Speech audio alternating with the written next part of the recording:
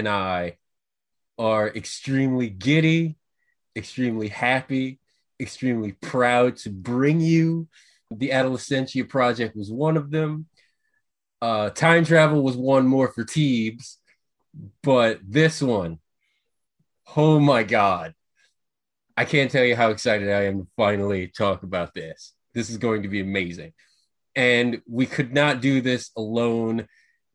Teebs and I definitely have aliens bona fides, but it's always nice to bring in a third person. And that being said, one of my dearest trusted friends, one of the leaders of the Ravenwood PMC group that I game with. And when the game comes out, he will be the third member of Teebs and KidPhoenix's fire team, my friend and pal, Mr. Corey Slayton. How's everybody doing today? Just wait on the reviews before we run out and buy Fire Team. That's all I'm gonna say. Yes, wait till the weekend of it dropping, and then we can buy it. I would say wait until actually the next week. No. You don't have to wait that long. If it's bad, okay, we'll know. We'll know right away. All right. And also, it can't be any buggier than Cyberpunk. So you know what? There's that. There will be a bigger firestorm than Ripley against the Alien Queen if it's bad. Trust me. Nice. So okay, first the internet is well aware of Teebs and I's bona fides. But I mean, look, all you got to do is look over here, over my right shoulder, and you'll see my aliens bona fides. But to test Corey's aliens bona fides, and I'm sure he'll have no problem doing this. Corey, why don't you go ahead and list all of the Colonial Marines and their ranks? And you can do that in order if you want to. Oh, you're going to give me the Jander question. Okay, I see how it is. Jander is a mutual friend of ours who's also big into the aliens ethos. He can name all of the Marines in his sleep, which is disturbing because I've asked him this question and he started rattling them off. And it's kind of disturbing. I think the bigger question is, can he do it in his hypersleep? Hypersleep? There's a lot of that on this podcast. In case you haven't wait. Just one more thing, Corey. Before you start answering this question, I got to set a couple ground rules. Number one, ground rules: keep the game over mans to a minimum. Yes. You do realize that Bill Paxton was a Texan, just like me. Okay, I don't have to do anything.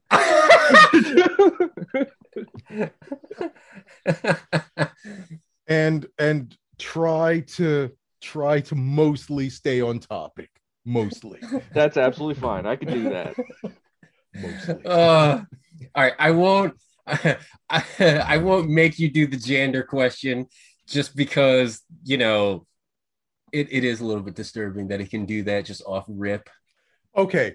Corey, do you have a favorite non-Hicks, Hudson, Vasquez Marine? Yes, Frost. Nice. That's a good one. That's a good one. I myself am a Dietrich fan. You named all my favorite characters, so I had to pick him because he's the only one that gets lines. Dietrich gets lines. Yeah, but like it's Frost. He makes jokes. Frost is the only one that gets jokes. Yeah. I do have one quick question, and then we'll like bounce into the meat and potatoes of this podcast. I asked this of Teebs, and maybe Corey can feel this question a little bit better. Hudson. Yes.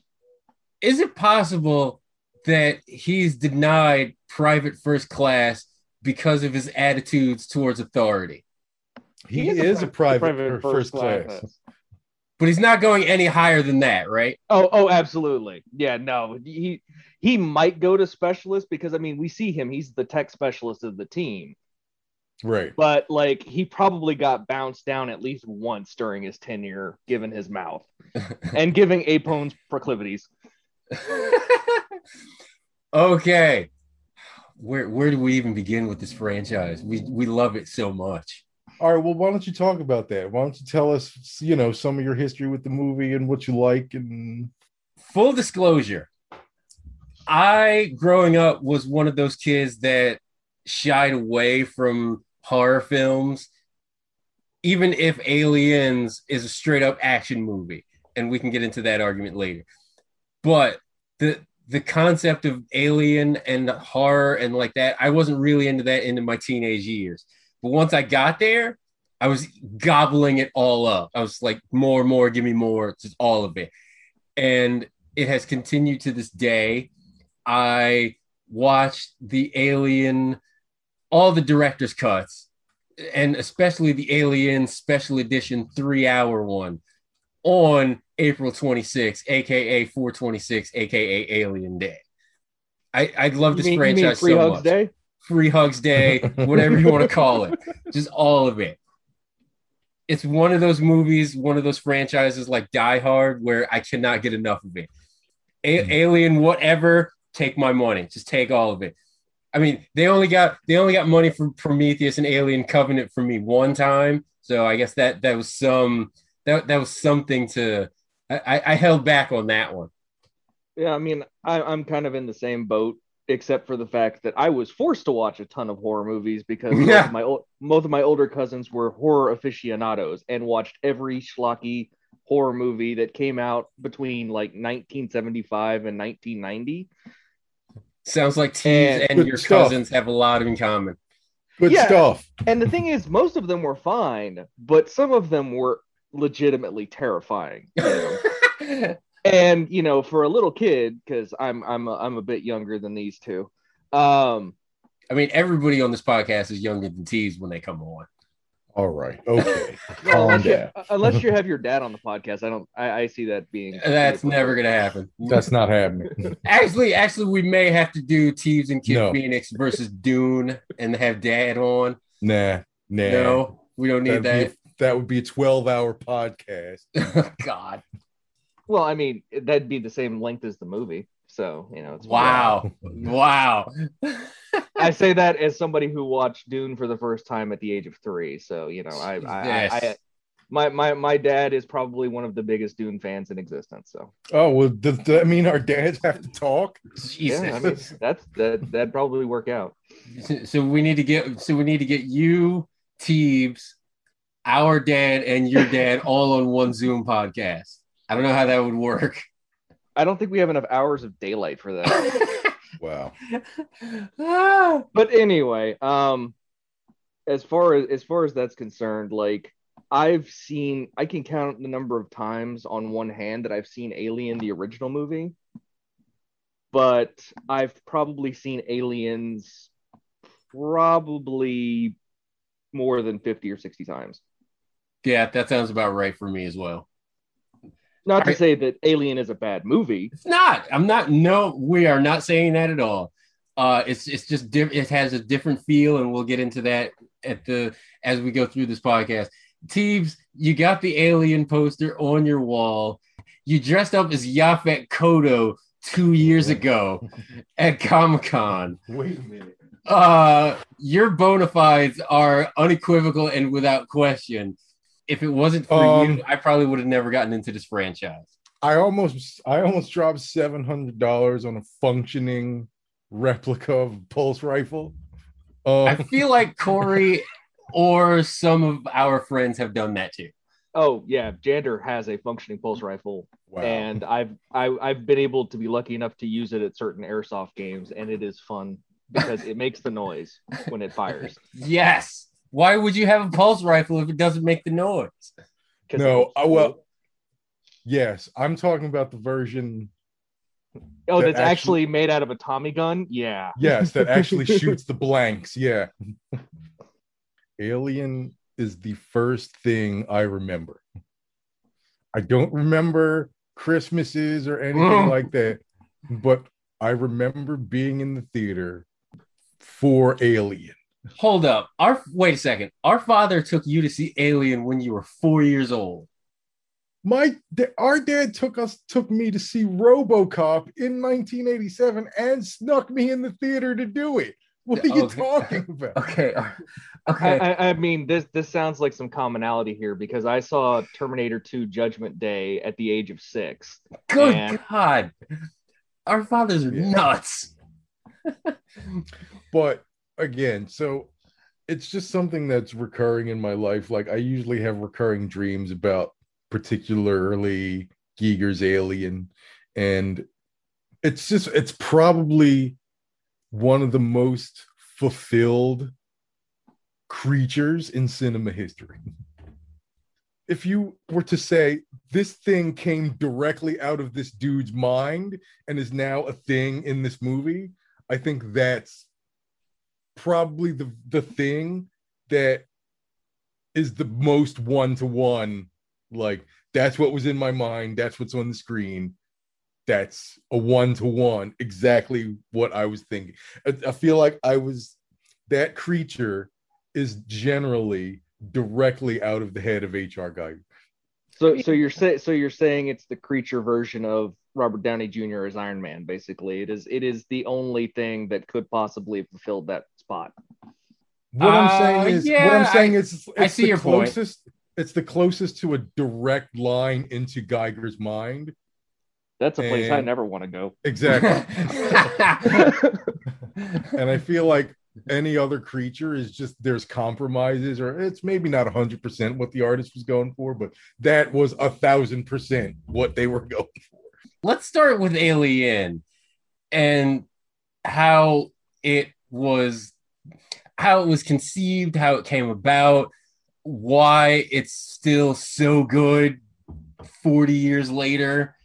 Like there's a multitude of reasons, but I feel like it probably starts with Ridley Scott, right? I don't know that it necessarily starts with Ridley Scott, but he definitely, I think it starts with H.R. Geiger. Well, I mean, chronologically, it starts with H.R. Geiger, but from the movie, from the film perspective, like I feel like it's Ridley Scott's vision that really kind of gets Geiger's ideas like on screen. I don't know. I was watching something where Ridley Scott was somewhere and he saw a bunch of Geiger's work, and then he was like, "This is what I want."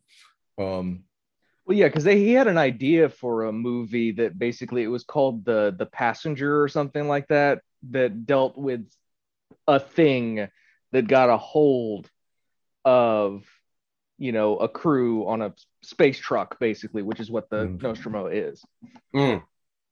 Right, and then you have the Dan O'Bannon part where he's rewriting the Terror from Beyond Space. Right, he's playing with that idea, and like so that kind of transforms into the script for Alien. But Alien, and I think this is true of a lot of movies that we love from this era, it has a ton of B movie DNA. yes, a ton of it.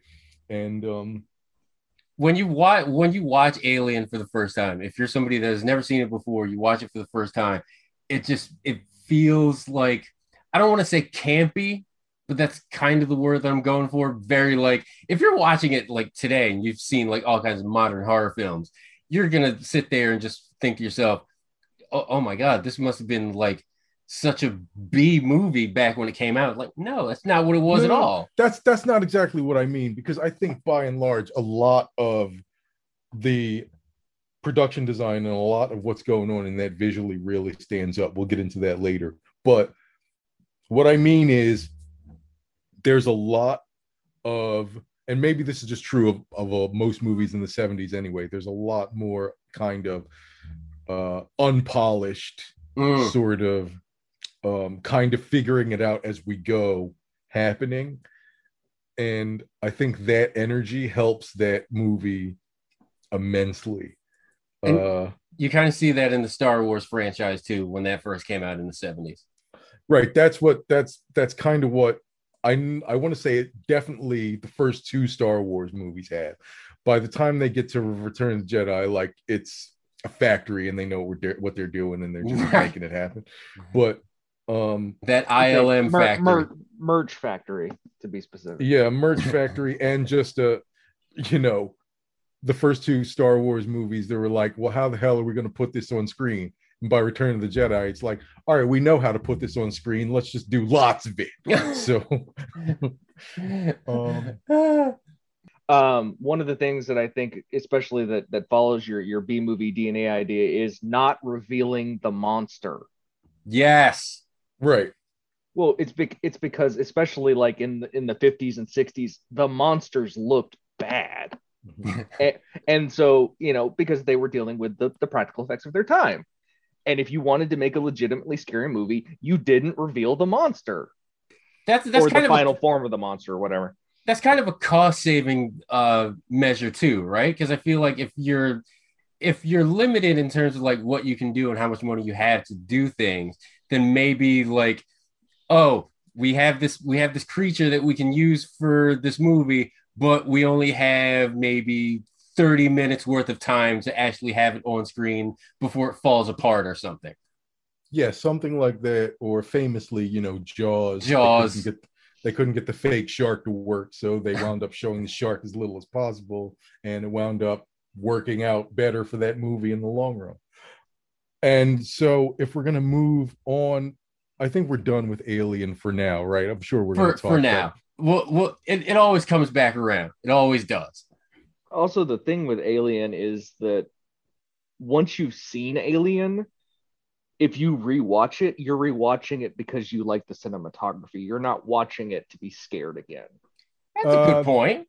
That's true of most horror movies, but I mean, I don't know about that, because Alien still, there's parts of it that still get you the scare, because even though it's coming, when it happens, you still jump.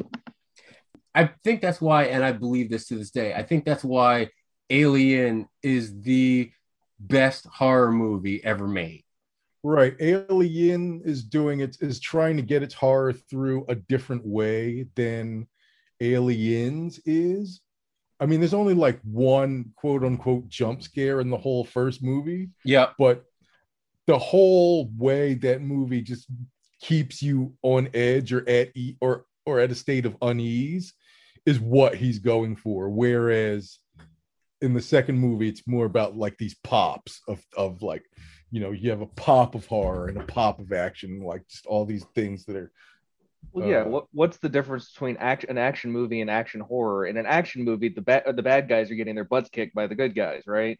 Right. Yes. In an action horror, that slowly starts not to happen. That's just a credit to Derek Van Lint, who's the cinematographer on Alien. It might be, but I think you can credit all the camera gymnastics in that movie to Ridley. Camera gymnastics. All right. Aliens, hands down for me, unequivocally, best action movie of all time. 1,000%. Wow. Yes, you heard me. Alien. Die Hard, get out of here. Yeah, listen, I am as the foremost trusted opinion on action movies and Die Hard related material. Yeah, I'm sorry. Bruce Willis can kind of suck it on that one. Aliens, wow. Hands down, best action movie of all time. Well, it's a roller coaster. That's what makes it so good. Like, Die Hard stops in parts. Yes. As good as the action sequences are, it stops. Aliens, once it gets going, does not stop. Die Hard, like, it starts, and then they have to weave in the love story between Bonnie Bedelia and Bruce Willis, and then they get back to the action.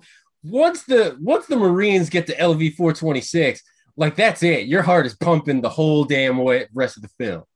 Well, because in, Die Hard, the quiet moments are truly quiet. There's no unease going on there because, you've got the love scene, you've got the cop, like, cutbacks, all that kind of stuff, or just talking, right? Yeah. Between Hans and the victims and everything like that. Those aren't tense moments. Whereas even the quote unquote quiet parts of Aliens, you don't know where they are. You just know that they're not immediately right here. Even like after the first battle in Sublevel 3, which Teebs and I always say, there's no need to ever go into a sub level ever in any movie Sub levels are bad. in any walk of life. Just all sub levels are bad. Just don't It's a go down there. Basements are bad. Basements are bad. Yeah, but it's the It's the basement sub- under the basement. Jesus. But even after that, like after the first Sub discovery, level 3. That means I gotta go up 2 flights of stairs to get to the basement.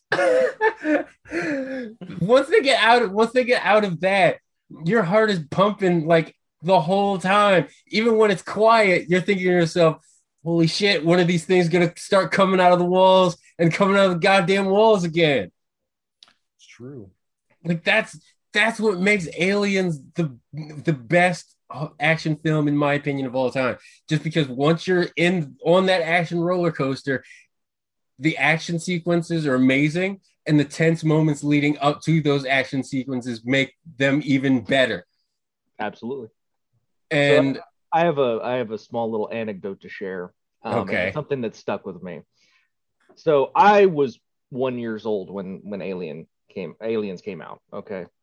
My dad, who is a humongous sci-fi nut, took my grandfather, who was in the U.S. Army for 24 years. Oh, this sounds fantastic.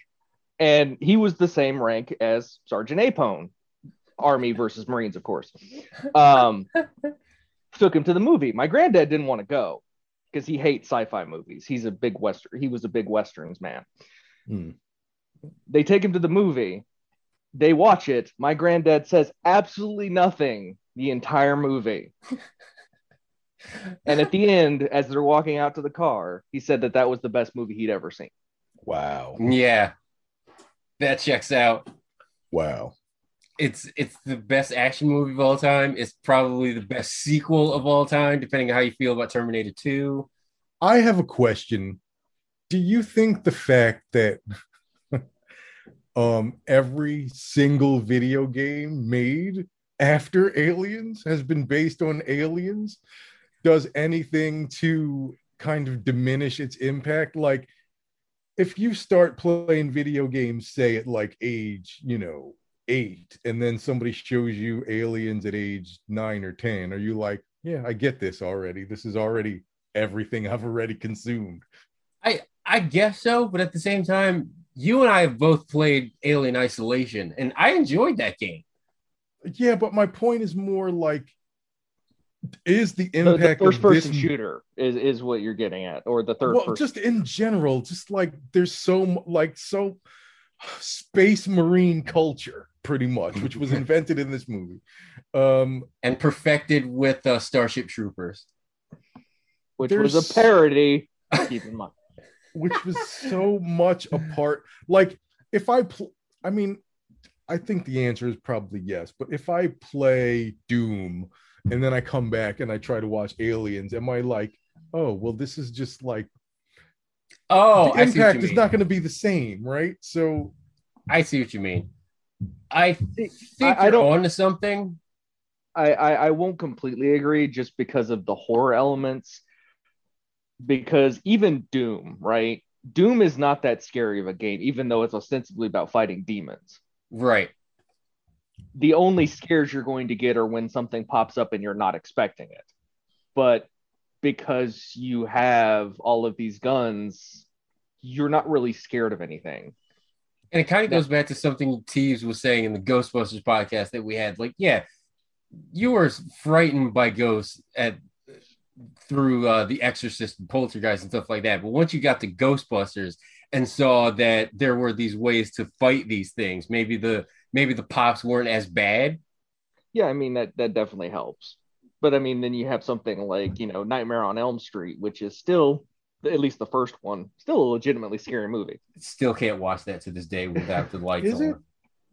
I can't watch Nightmare on Elm Street without the lights on. I absolutely not. So long since I've actually been scared by Nightmare on Elm. Like, I watched that movie to go to sleep now. Like, I don't know, it doesn't even matter. Well, I mean, that's the same thing with me and Tremors. When I was, I saw that movie when it came out and I was 5. which was probably a terrible idea on the part of everybody involved. That's fine. But I didn't walk on unpaved ground for like a good year after I saw that. Oh shit! Wow. Because I grew up in Texas, which is flat scrub. It's not quite as desert as, Tremors, but there's nowhere to go, right? Like there's no rocks. And but now, I've seen Tremors over 100 times. I watch it as white noise in the background. There's something that I wanted to talk about. I gave both of these guys a video to watch, and we'll put it in the comments or in the description of the podcast. This half of the season is all about Teebs giving us homework in the summertime, which I do not appreciate. I want to talk about the idea that's out there that this movie, Aliens, ruined the first movie. What Jack? How do we feel about this? I feel he's completely wrong. We were talking about this with our reboot podcast from last week. It is a different take on an existing IP. It's Ridley's vision next to James Cameron's vision. I like both visions. I think they are both solid in their own ways. Cameron took a lot of his sci-fi noir ideas from Terminator that he birthed and brought them to the Alien franchise, which I thought was really cool. I don't think it ruined the Alien franchise. If you're Ridley Scott, you probably think that way. But me, as an Alien fan, I don't think that way at all. And also that video talks about, Ridley had the ideas for Prometheus and Covenant that he wanted to explore immediately after Alien was made. Like he wanted to go down that road immediately. But the thing is, we've seen Prometheus, we've seen Covenant. They are not in the same universe, except that they have xenomorphs in them. That's literally it. Okay. And keep in mind, Ridley was approached to do an Alien sequel. He just didn't do it. So they just said, all right, we'll give it to James Cameron. We like what he did with Terminator. Let's see what he can do with this franchise. I kind of get what he's saying. Of course you would. I mean, I do as well. But the question is, it's looking at like the avant-garde nature of directors. Right? Yes. Because Ridley Scott is definitely in the avant-garde camp, or at least he was at the time when Alien was made. And you have Cameron, who was the Michael Bay of his time, comparatively speaking. And yeah. I mean, of course, now looking at the sliding scale of things, he's much closer to Ridley than he is to Michael Bay. But yeah, that's true. So you run into a situation where Ridley's never going to be happy with what Cameron produced because he thinks it's mass-produced schlock. That's very interesting because both of their ways into filmmaking are very different. Ridley does come from this kind of art school, capital F film, USC film department, or whatever wherever he went, or wherever equivalent of the USC film department would be. Whereas Jim Cameron got into the industry through working on a bunch of Roger Corman stuff and New World stuff. So Cameron has a bunch of practical knowledge and experience of working on stuff, whereas Ridley is more in the like coming at it more from a theoretical.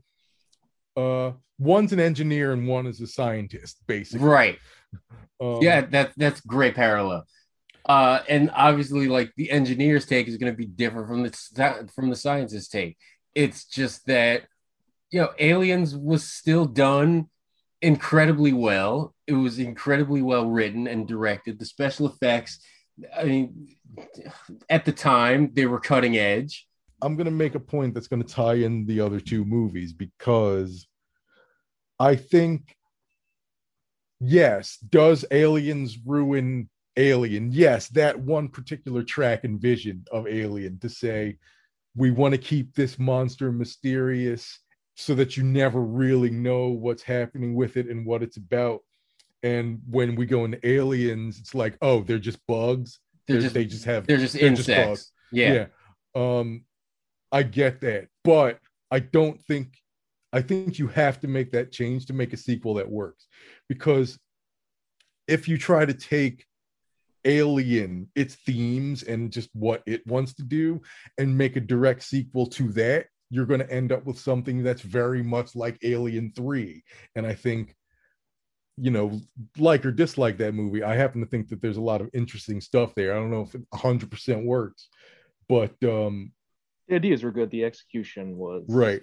I think you will wind up with something like Alien 3. I think it's easier to go in that direction than it is to try to do something like Aliens again, which is like, we're going to try to, raise the stakes and like try to turn this into something we understand, which is what the fourth movie tries to do. Fourth movie tries to be Aliens, or is trying a lot harder to be Aliens than the third movie. And they're trying to, push the alien into this direction of giving it a human reproductive system. It's too much. It's just weird. It's just like, what are you doing?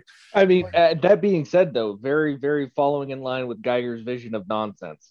So that is something that Geiger would have come up with, because he's like that. That is, I get what you.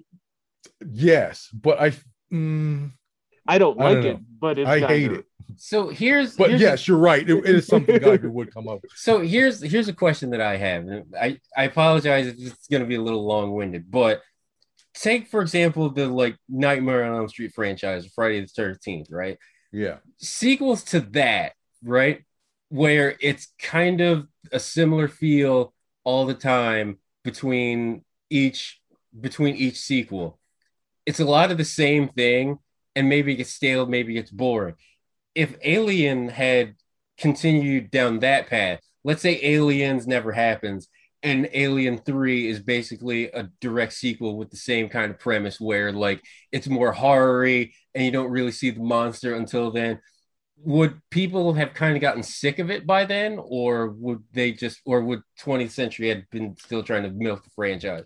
Because I feel like Aliens really made it to where 20th Century Fox said, okay, this is a thing now. Well, here's an even better scenario for you to think about. What if Ridley Scott had made Covenant and Prometheus immediately after making Alien? That is a really good question. Because, I mean, of course, like it would be an obviously different movie because the computer effects would not have been there. Right. But exploring the lore, the background, everything like that. Because, I mean, when you have a sequel, that's pretty much all you can do. You either raise the stakes or you explore the setting. Correct. Here's the dirty little secret of the Aliens universe. The alien is probably the least interesting thing going on. And this is what Ridley understood, and why when he took it back, he wound up doing the movies that he did. I think when you make a movie that's focused entirely on the alien and what it's about, you wind up with something like Alien Resurrection, which is like, okay. But I think Prometheus, the thing that you have to do is you have to switch it up every time. So the first movie is like the creepy haunted house. The second movie is the action thrillery version. The third movie is like the passion. Yeah, like the Passion of the Christ, but it's the Passion of Ellen Ripley. The fourth one is like a bonkers, like it's Winona Ryder plus Sigourney Weaver meet a group of aliens. The only thing redeeming about Alien Resurrection is Ron Perlman. That's the only thing. It is Serenity versus the Alien. That's 100% what it is. Fucking Joss Whedon. But Prometheus is kind of the outlier because Alien Covenant is the weird mad scientist. Yeah. The thing that kills me most about Prometheus is I like to explore the lore of settings because I'm a giant history nerd. And Prometheus to me was the most interesting of the concepts because I want to know, like, what's the space jockey? Like, who are those people? Like, why? But the problem is that they made it into a horror movie by making everybody in the movie dumber than a box of hammers. That's what's really frustrating. And like I've seen a lot of stuff that's defending that particular thing that people say about Prometheus, and it's like, no, like, yes, No. I understand that they don't know they're in a horror movie, but still, like, there's no xenobiologist that's putting his face right in front of the space snake. That's just not something that a guy giving would an do. obvious threat display. Yeah. Or how about the geologist who has, a set of drone probes that can completely map a cavern system and then proceeds to get lost in said And then he cavern gets system. lost. Or Charlize Theron not being able to go left or right. She's worse than that one. I will at least give her, because here's the thing: when you're running for your life, you're not thinking with higher thought processes. That's true. I mean, have you had a 8-story building like collapsing at your face? Like they unironically spoofed that in Megamind, where the skyscraper is falling towards Megamind and they're running in a straight line away from it. And you're like, well, wait, that's dumb. But then you look at the background, the buildings from each side are getting torn down as the skyscraper is sliding down the street. So even if he had gone left or right, he would have still been. I mean, you're talking about a ship that's at the very least like 20 or 30 feet wide. So even if she'd moved to the left or right, she'd have to move way left or right in order to get out of the way. And then Covenant was just there's so much off about Covenant. Thing is, okay, let's go to a planet dressed as an REI catalog. I've kind of warmed to Alien Covenant a little Have you? bit. Yeah. This is a monumental event. Just because I get that Ridley loves androids. What are you gonna do? Okay. What are you gonna do? It's true. He just loves that shit. He eats that shit up. Am I interested in seeing a movie about am I more Michael interested? Fassbender. Yes. Am I more interested in seeing whatever Alien 6 turns out to be, or am I more interested in seeing what happens with David and his crazy experiments on this ship going forward? Like, what is he cooking up? Right. Like, is he cooking up Dead Space shit over here? Is that what's happening? This is very interesting. I'd like to know what's going on here. Well, I know what's going to happen. There's going to be chest bursters, face huggers.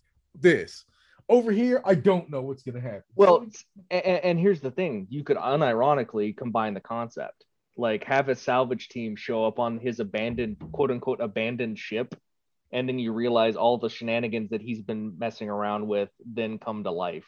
Isn't that basically Aliens, though? No, because Aliens, there's nobody tinkering.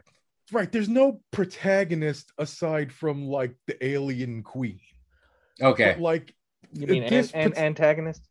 Right, antagonist. Sorry. Because there's a very clear protagonist. There's a clear protagonist. Yeah, there really is. See, weren't you shitting on my journalism degree last week, and now you don't know the difference between an antagonist and a protagonist? All right, everybody, just take it easy. Just calm down. I'm just saying. Just what I mean is, if you're going to use big words, you better know the definitions. There's nobody who is actively working against the protagonist in Aliens. The queen is doing her thing, but she's not actively thematically opposed to until Ripley gets all of it up in her business. Right. In this movie, in a potential sequel to Alien Covenant, you would have David actively antagonizing people. Yes. Which is what he did in what's Covenant. Interesting to me. That's what he did in Covenant. Yes, but I feel like Covenant, for better or for worse, had to be attached to all this. Again, I think all the alien stuff in Covenant is the stuff that doesn't work. Ironically.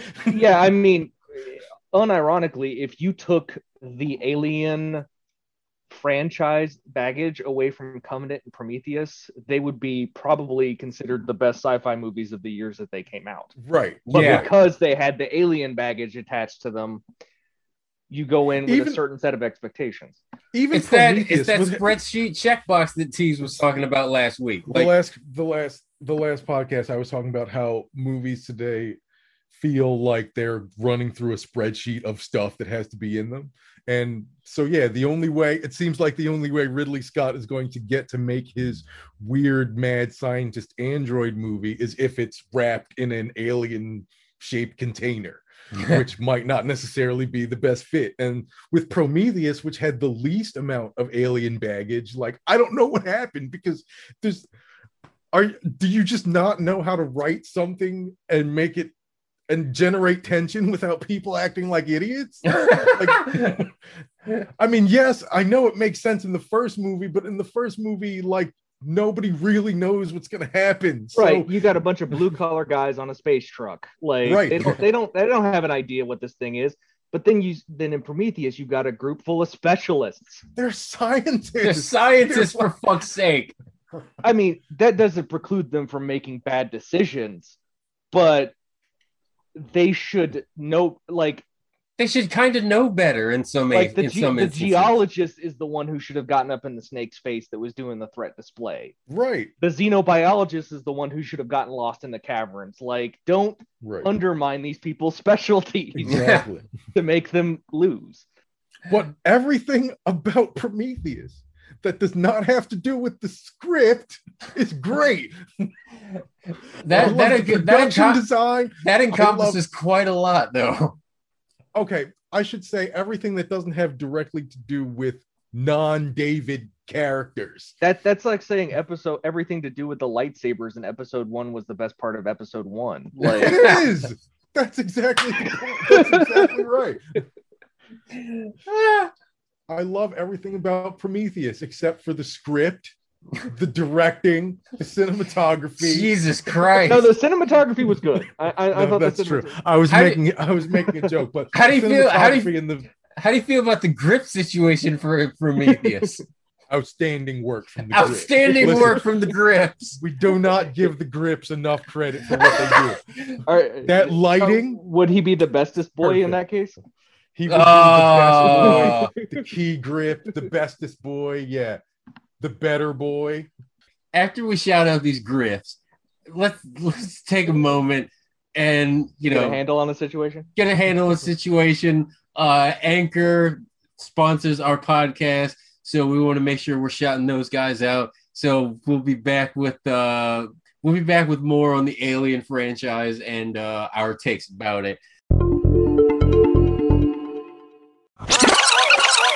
It is now, I guess, my time to shine, because now I get to finally give some outside Alien source material its due goddamn credit. I don't care what anybody says. I don't care how you think of me after hearing this from me on this podcast. You can email me. You can tweet me. You can show up at my doorstep. I don't care. I ride hard for the Alien versus Predator franchise. That includes AVP. That includes Alien vs. Predator Requiem. That's right. I call it by its given title. To hell with both of you guys. Okay. It blends two movies that I very much enjoy. Alien and Predator. Did it do it seamlessly? No. There are mad problems with both. Requiem for sure. I understand that. The idea of the Alien versus Predator series, where there is a pyramid that was built by the Predator colony, the Yayucha. Please, you don't have to do a rundown of the story. You don't need a synopsis. Need a synopsis. Just briefly. Okay, so the idea there's aliens, there's predators, they fight each other, then they do it again. There's the aliens, there's the Yayucha, and they're just getting at it. And the setup for the original AVP movie it's a nice coming of age film for predators. Jesus Christ. 16 candles with mouth fangs? Is that exactly? That's what it is. That's what it is. I would actually be into that. That's not what these movies are. Okay. I understand what they were trying to do with Requiem. raise the stakes and kind of grab cash. That's what they were trying to do. Jesus Yeah, Christ. somebody needed cash. a new pool. Okay. That's what that movie was. It was I need a new Lambo. Yes, yes. Rico Aylesworth had run out of 24 checks and she needed to do something. Yes, I know. Boat payments, the movie. Boat payments. Anyway, jerks. I feel like Alien versus Predator Requiem, they tried to, I don't want to say this even though it's going to come off as sacrilegious. They tried to do the same thing that they did with Aliens, in the sense that they turned the xenomorphs into basically bugs and tried to do it on that scale. So they tried to go point for point with the Aliens movie with AVP Requiem. And yes. And they even threw a little resurrection in there because they were like... And a little resurrection. It's not even, we're raising the stakes, the aliens are bugs. No. We have a pred alien. He's the supreme being. Yes. I get where you're coming from, Teebs, where you think that both AVP movies are cash grabs. I totally agree with you. I like AVP. The first one is fine. I don't think AVP is all that bad. I don't think Requiem is all that bad. I don't think it's as bad as people think it is. I appreciate the attempt to put aliens and predators in a movie together because it kind of made sense to me. Alien versus Predator comic books were fantastic. Okay. Yeah, comic books are fine, but the problem is, again, monsters are usually the most, after the first thing that they're in, and once you understand the rules, unless you're going to continuously change those rules, which gets annoying after a while. Or up the stakes. Right. Monsters are generally the most boring part of the monster movie. Yeah. And this is about two monsters. Well, how come there hasn't been another successful Predator movie?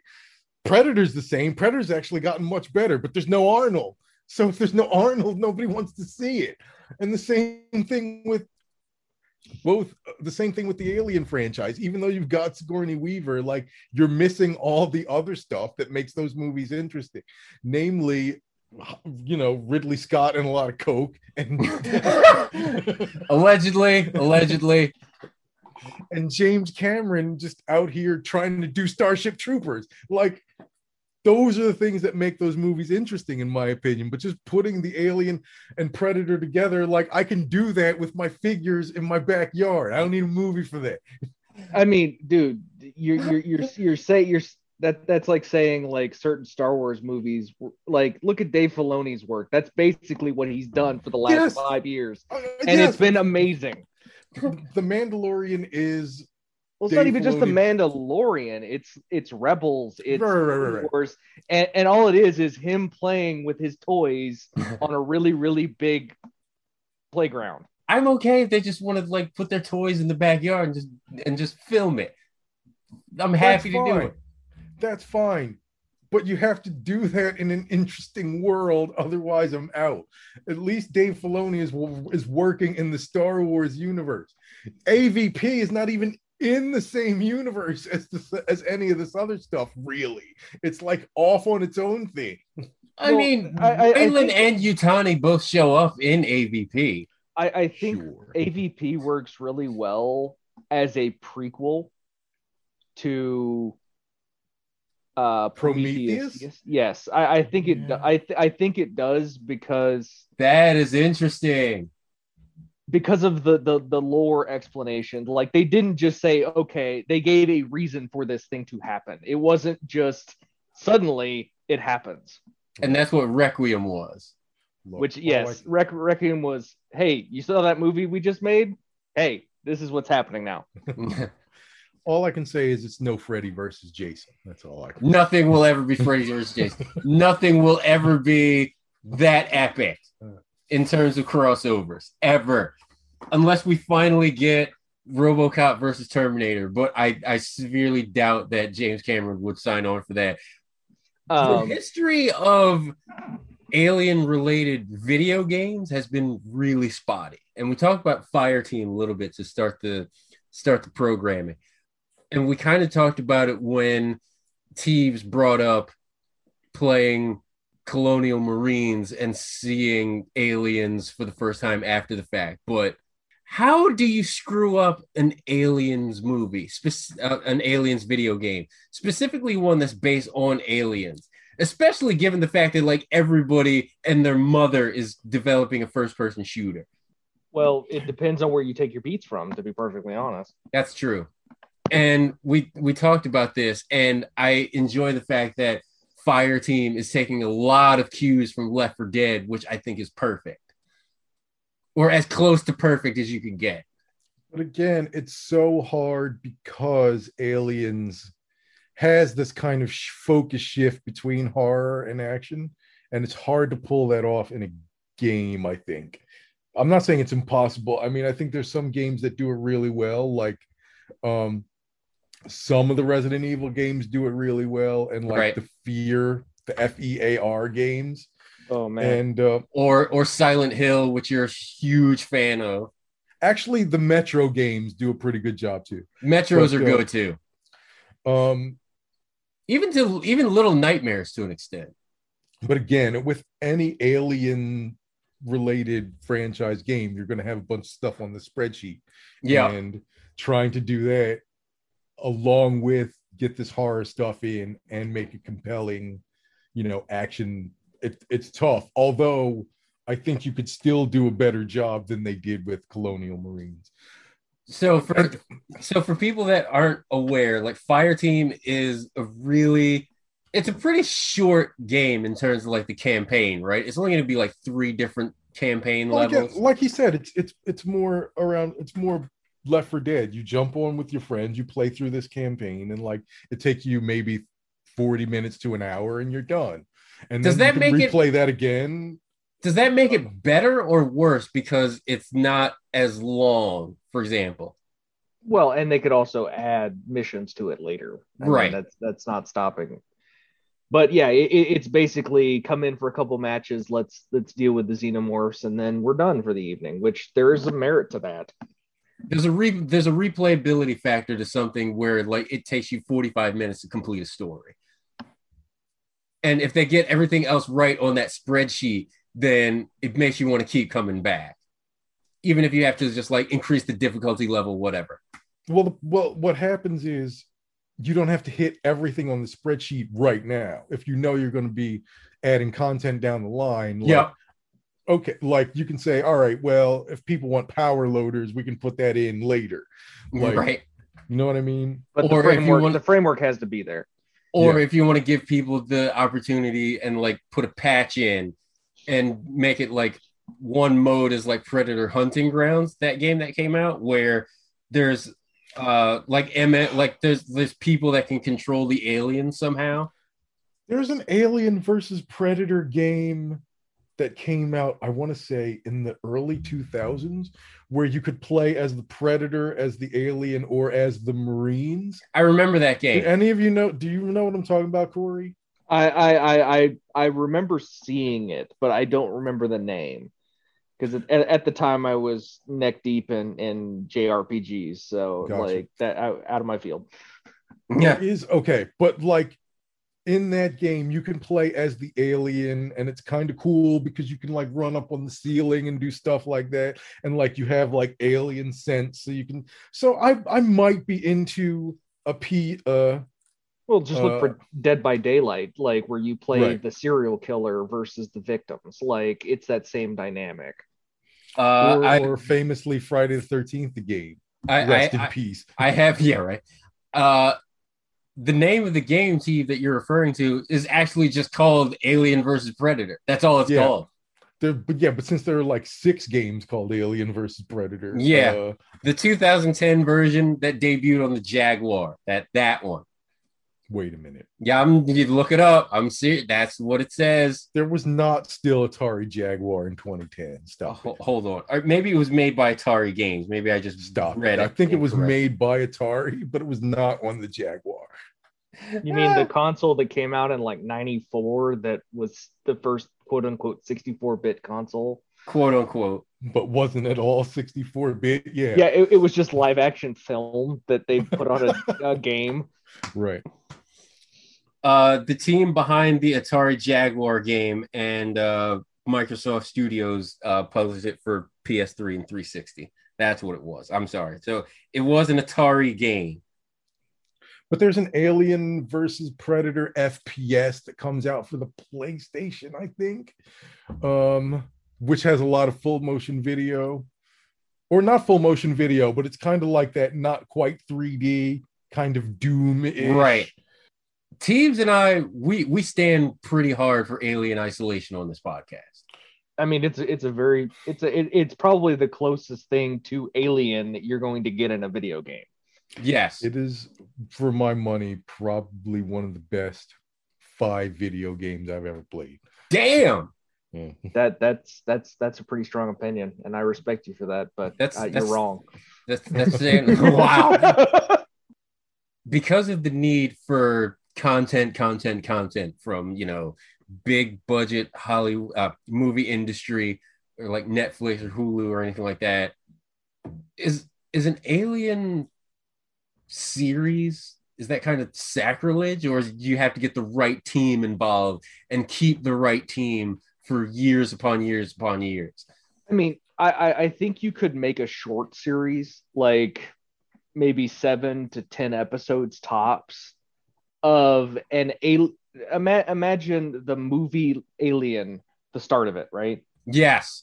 To the end of Aliens, as like a 10-part series. Oh, that's dope. I like that idea.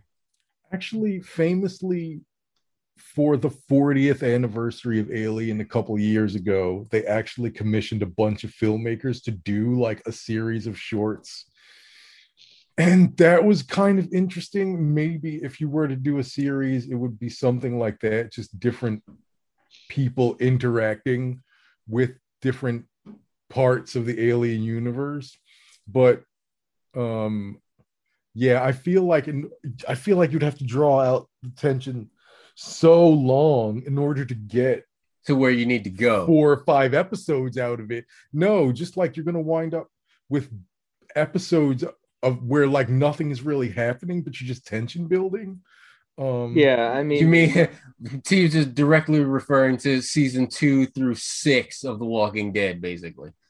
Oh, it's not even that. It's just like kind of with both of these movies, once the monster shows up, once the car goes over the hill and starts going down the roller coaster, like you kind of are locked in. You're kind of locked in, yeah. The only place to stretch out and make it into a series is before that happens. And like that is very tough to keep people interested or keep people on the edge of something. And that's also the hardest thing to do. And I also feel like it makes it difficult too, because if your desire is to like fit in some of the holes between, like, for example, Prometheus and Alien, like there's not much there, and at that point you're kind of like making shit up on the fly. Right. It's not like the thing that Star Wars had, where you had the big budget movies, but there's this whole universe that it's sitting in that can be explored by, TV shows like The Mandalorian or Rebels or Clone Wars or things like that. Right.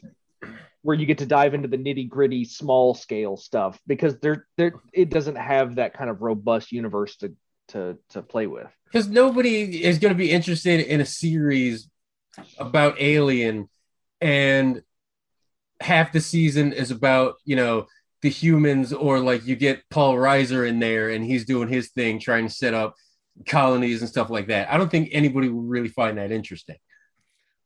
I mean, it's not interesting though. Like I wouldn't mind watching an episode like a flashback episode of Paul Reiser setting up all this shit, like telling them, "Oh, you should go check out this quadrant over here. I hear there's some shit over there. There's some dope shit over there."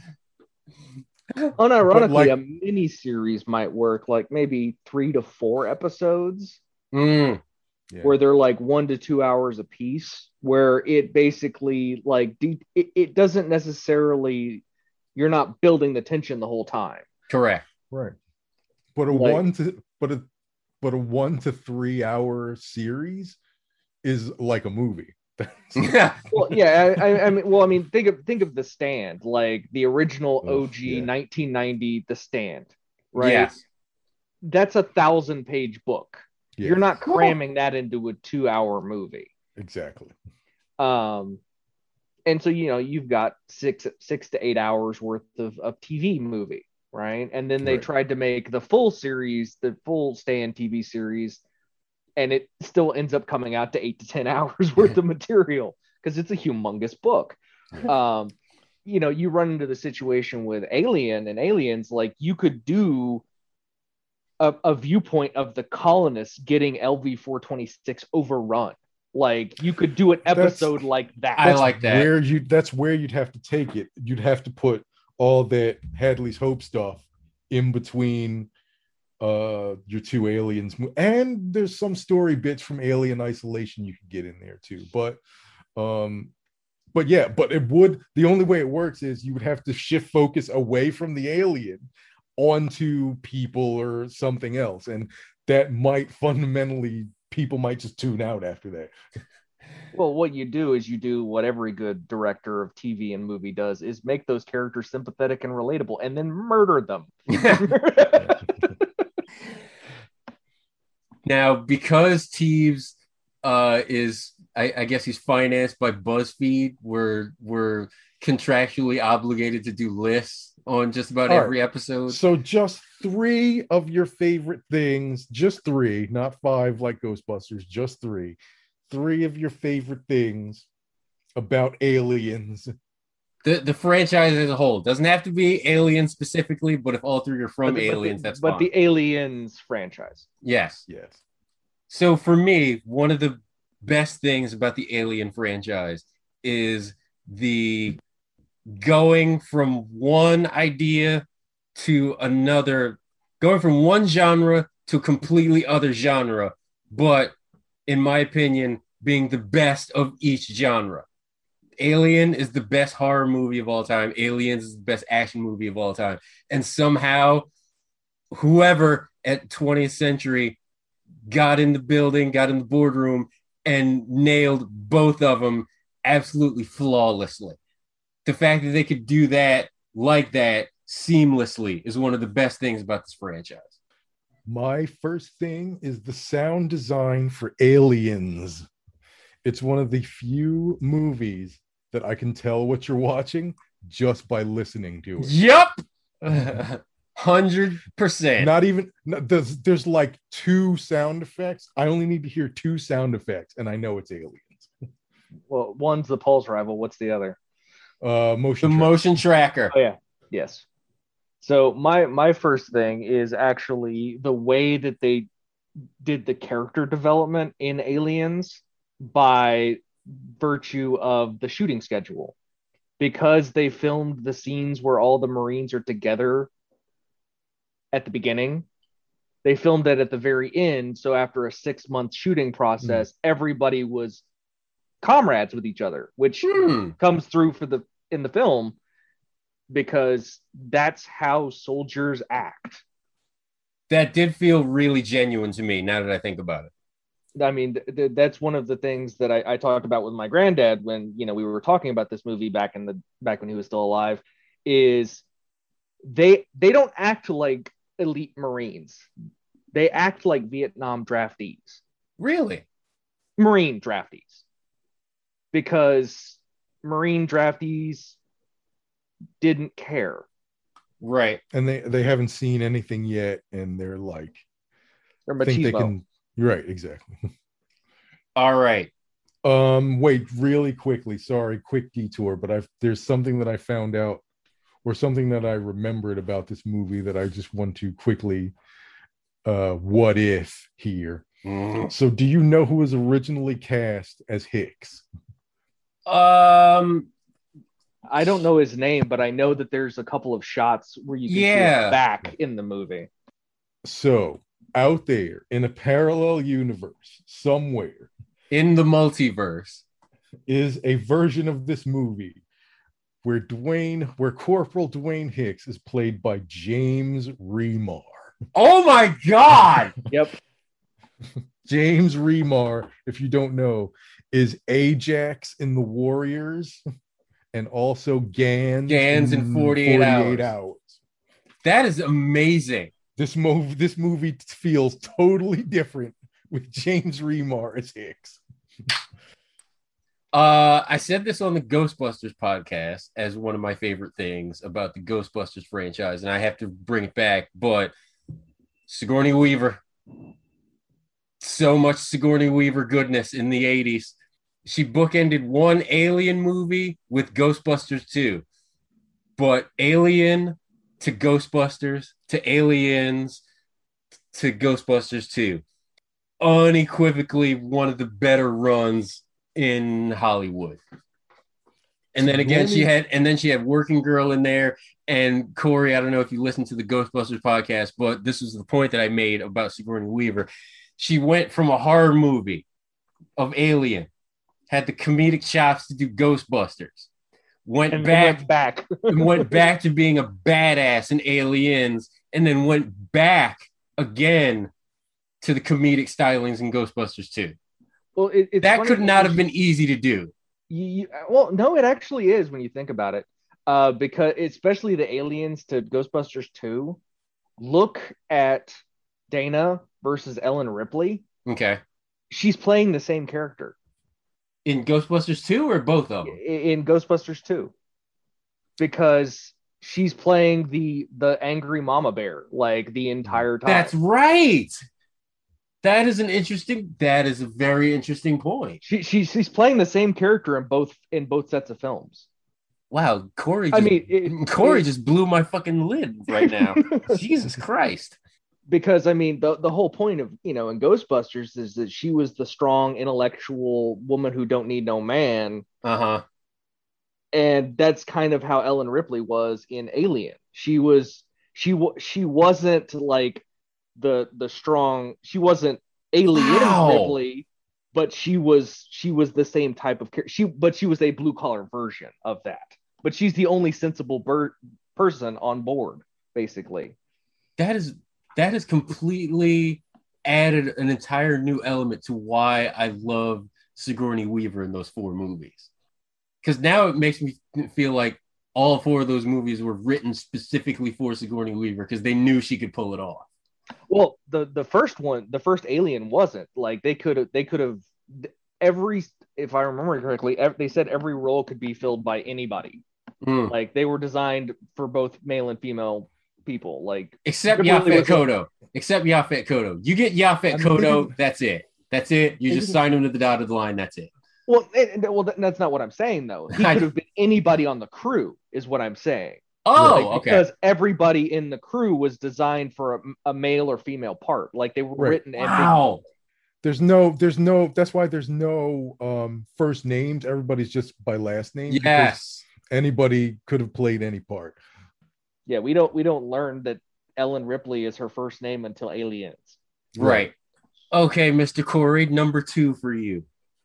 Number 2 for me is the loading scene in Aliens. Fantastic. When they're getting everything prepped, getting everybody on the drop ship, that 2-minute sequence from when they start packing up to when they're in orbit is my favorite part of the entire movie until they meet the aliens. Well, of course. Because you're like, holy shit, this is going to be awesome. This is an action movie. We're going to go and see him kick ass. And then when they get down to the planet, they're like, oh no. You're in the movie theater thinking I'm on an express elevator to hell. Yes. Judging you said no game over, man. I have not said that yet. No, you were telling me not to. Just like this podcast. All right, Teebs, number 2. Number 2 for me kind of plays off of Corey's number 2, but specifically it has to do with Ripley's space Reeboks and creative product placement. Oh my God, the space Reeboks. Those would be slides in 2021. Like you could buy Reebok slides like that right now. I appreciate the space Reeboks. I appreciate Marty's 2015 self-lacing Nikes. Like, come on. If you got to have your stuff in there, make it a chance to world build. That's all I'm going to say. You just like shoes, man. It's okay. No, that's me, actually. I don't judge. The power loaders were Caterpillar branded. Like you can, they're bright yellow, which gives it away, but there's actually a cat symbol on the side of the power lifter. Really? Yes. I have to fine tune comb that then. Hold on. And after the movie dropped, there were several construction companies that called up Caterpillar asking, where can we get one of these? And that's when they had to explain it's a movie prop. Yeah. There's actually a dude back there moving the thing. It's like, are you guys working on shit and not telling us? Like, what's going on here? Number 3. I don't want to say Alien 3 because it's just too the synergy of making Alien 3 my number 3 is just not. But the cast of Aliens, Sigourney Weaver, Michael Biehn, Bill Paxton, like the blending of the extended Cameron universe with the Aliens franchise, I thought that was fantastic. Some of the most quotable phrases in my personal cinema history come from Aliens. Vasquez is like this super badass Marine, but she also has this like heart and soul that she kind of brings to the team. And then Newt, personal friend of the podcast, by the way, she has tweeted and retweeted us before. Even though most of her lines were screaming, like I feel like all the actors and actresses involved in Aliens, I feel like they caught the right blend of people at the right time in this action movie. Combine that with the special effects and everything. I just love it. Can I just say Aliens is my number 3? Like just that movie. Movie. We're doing a podcast for that. This is for specifics. All right. Okay. All right. Fine. Then yeah, the cast of Aliens, because I do like the cast of the original Alien movie with Yaphet Kotto and Sigourney Weaver, Tom Skerritt, Ethan Holm, Harry Dean Stanton. Jesus Christ. Who's the OG blue collar guy because he plays the exact same character in every movie. It doesn't matter if it's in Deep Space or in Marvel's New York. He's playing the exact same dude. Down Periscope too. The cast of Aliens is just perfect. Like I can't get around that at all. Michael Biehn being as serious as he was, Bill Paxton just being the jerky private that's ultimately going to get everybody extra push-ups, like all of it. So funny you should mention that. If you watch Aliens, watch Bill Paxton's hair. And I know it sounds like a weird thing, but it's something I've noticed watching the movie as many times as I have. It correlates to his mood. Wow.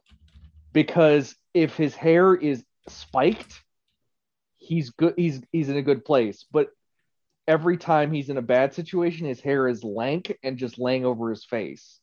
And then after Sigourney Weaver like gives him the pep talk and tells him to get his crap together, his hair's kind of it's half spiked, like it's going back up. And I know that man doesn't have a towel to like dry his hair, so it's mood hair. That's the old. It's mood hair. Like everything about Aliens is perfect. The cast, the special effects, the cinematography, the grips, the perfect grips for Aliens. That's going a little far. I don't know if it's perfect, but it's really good. All right. Yeah, I mean it's a 9.8, man. The 10 is. I don't think any movies hit the 10. That's fair. It's a solid 9 for me, but that's just because you don't deal in percentages. I watched it last night. There's some stuff that I mean, it's kind of flat, and it's certainly way more dated than Alien. Also, Teebs is in the minority where he prefers the theatrical version to the director's cut. I don't know if I like the entire theatrical version. I think the one scene where you go to Hadley's Hope before, when you cut after her, after she's in the meeting with Van Leeuwen and the executives, you cut away to Hadley's Hope. I Right. hate that. I think it ruins that whole part of the movie where they're trying to build Ruins the tension build-up. by Yeah. yes, Okay. exactly. And for us to fill Teebs quoted at BuzzFeed, we'll give him his number 3. My number 3 is just the design of the creature itself. Like I said, it's probably one of the Woo! most fully realized monster characters in all of film. Yeah, I couldn't agree more. I feel like there was a definite vision there, and it was 100% done with the creator in mind, and he definitely had like his input, and it's just all there. Like what was envisioned is 100% what's on screen, and it's fucking terrifying. Well, yeah, because it's every anatomical fear into one package. Yeah. It's a, it's a shark. That's It's a shark on top of A tiger. a tiger. It's just the perfect killing machine with acid for blood. Jesus Christ. yes. So Like what? How else can we make this thing more terrifying? Let's just make its blood acid. What the fuck? Yes, let's do that. In a way, it's almost like a 6-year-old describing their scary monster. Right. It's like Exactly. it doesn't just have big teeth. It's got teeth inside of teeth, and it's like Yeah. what? And it's got this giant knife tail. The design of it comes from a very primordial place, and I think you can understand instantly by looking at it that this thing is no good and it means business. So Even seeing it in broad daylight, like you see it in God, in Covenant, which is like breaking one of the number one rules right. of horror movies. Although daylight horror is its own thing, right? But even seeing it in broad daylight, it's still unsettling. It's like your mind is trying to understand what's happening, but it can't. Yes. Like but at the same time, it follows all the rules. Right. It's not like an unknowable creature. Right. Such a perfect franchise. Perfect franchise. Such a perfect monster. Just near perfect movies, because we've established there are no 10s. Near perfect. Oh, there's 10s. I don't think Aliens is one of them. All right, we'll have to discuss that on a later podcast. Because Congo's definitely 10 for me. And on that note, so my number 3, before Dio gets off on a long-winded diatribe about sesame cake, is the world building that they've done. Yes. Like in Aliens, Alien 3, and in AVP, the first. Thank you. They do good world building. Like they make the setting make sense. Like when I saw the space jockey for the first time in Alien, I was like, what is that thing? Where did that come from? What does it mean? And that's the questions you don't want to answer for the audience. Yes. Because it's unsettling, because you see this big thing that has a hole coming out of its chest, and you're like, what happened to it? Because if it's something that's like 9 feet tall, how did that happen? Yes. And that's part of the problem with having such a long running series, is you start answering questions that were never meant to be answered. Yes. It takes away from the mystique about it. Because that's the balance of world building. Like in a sci-fi epic, or a space opera like Star Wars, more world building, good. Like it's never a bad thing to have more world building. Even all the people that hated Rogue One for the pointlessness of it existing, it's still world building. And that's right. Once it exists, it's not a bad thing that it exists. Did it need to be made? Probably not. Is it a good movie? Oh, I think so. Oh yeah. It's the aliens of Star Wars. It brought the war back in Star Wars. Actually, the shorts that I mentioned earlier that they did for the 40th anniversary, they actually do expand a lot on the world building. You should check them out when you have a chance. I definitely will. But that brings me back to my biggest joy of movies, which is a genre movie that has other things in the franchise. Like one of my favorite pet movies is The Winter Soldier. Yes. Why is that movie so good? It's a spy movie with Captain America in it. Exactly. It's not a Captain America movie with spies. That's the same thing with, Aliens. It's a war movie with monsters. This was so enjoyable on so many levels. Thank you, Corey, for joining us. No problem. I enjoyed it. If you haven't already, follow, subscribe to the podcast. I am KidPhoenix on Twitter. Teebs is at AtibaK. Corey, if you have a Twitter, feel free to shout it out, unless you don't want people contacting you with my Menchies. My Twitter handle is KORI Tech TECH Philly. Nice. Corey Tech Philly. Subscribe to the podcast, leave us a review if you listen to us on iTunes, and I feel like there's no better way to end this podcast than quoting the great Bill Paxton. Game Rest over. In peace. Rest in peace. Game over, man. Game over. That's the podcast. We got nothing else for you. We got nothing. I mean, listen, we got nothing left. Go back to taping a flamethrower to your M41A pulse rifle. Yes! That's what you were doing. Or we got nothing left. Get an Ithaca for Close Encounters. There we go. No better way to end this podcast than on that. Go out, watch the Alien franchise. It's not streaming anywhere, but damn it, it's worth $4 on Amazon Prime Video. Rent that bitch. We're telling you, it's great. Get in there. Especially watch it with somebody who's never seen it before. Yes. If you have a friend that's into horror movies and has never seen Alien, watch it with them. It's just going to make it that much more enjoyable for you. That's all we got for this week. We're getting out of here. That's it. Go watch Aliens. Watch your motion trackers. Talk to everybody next week.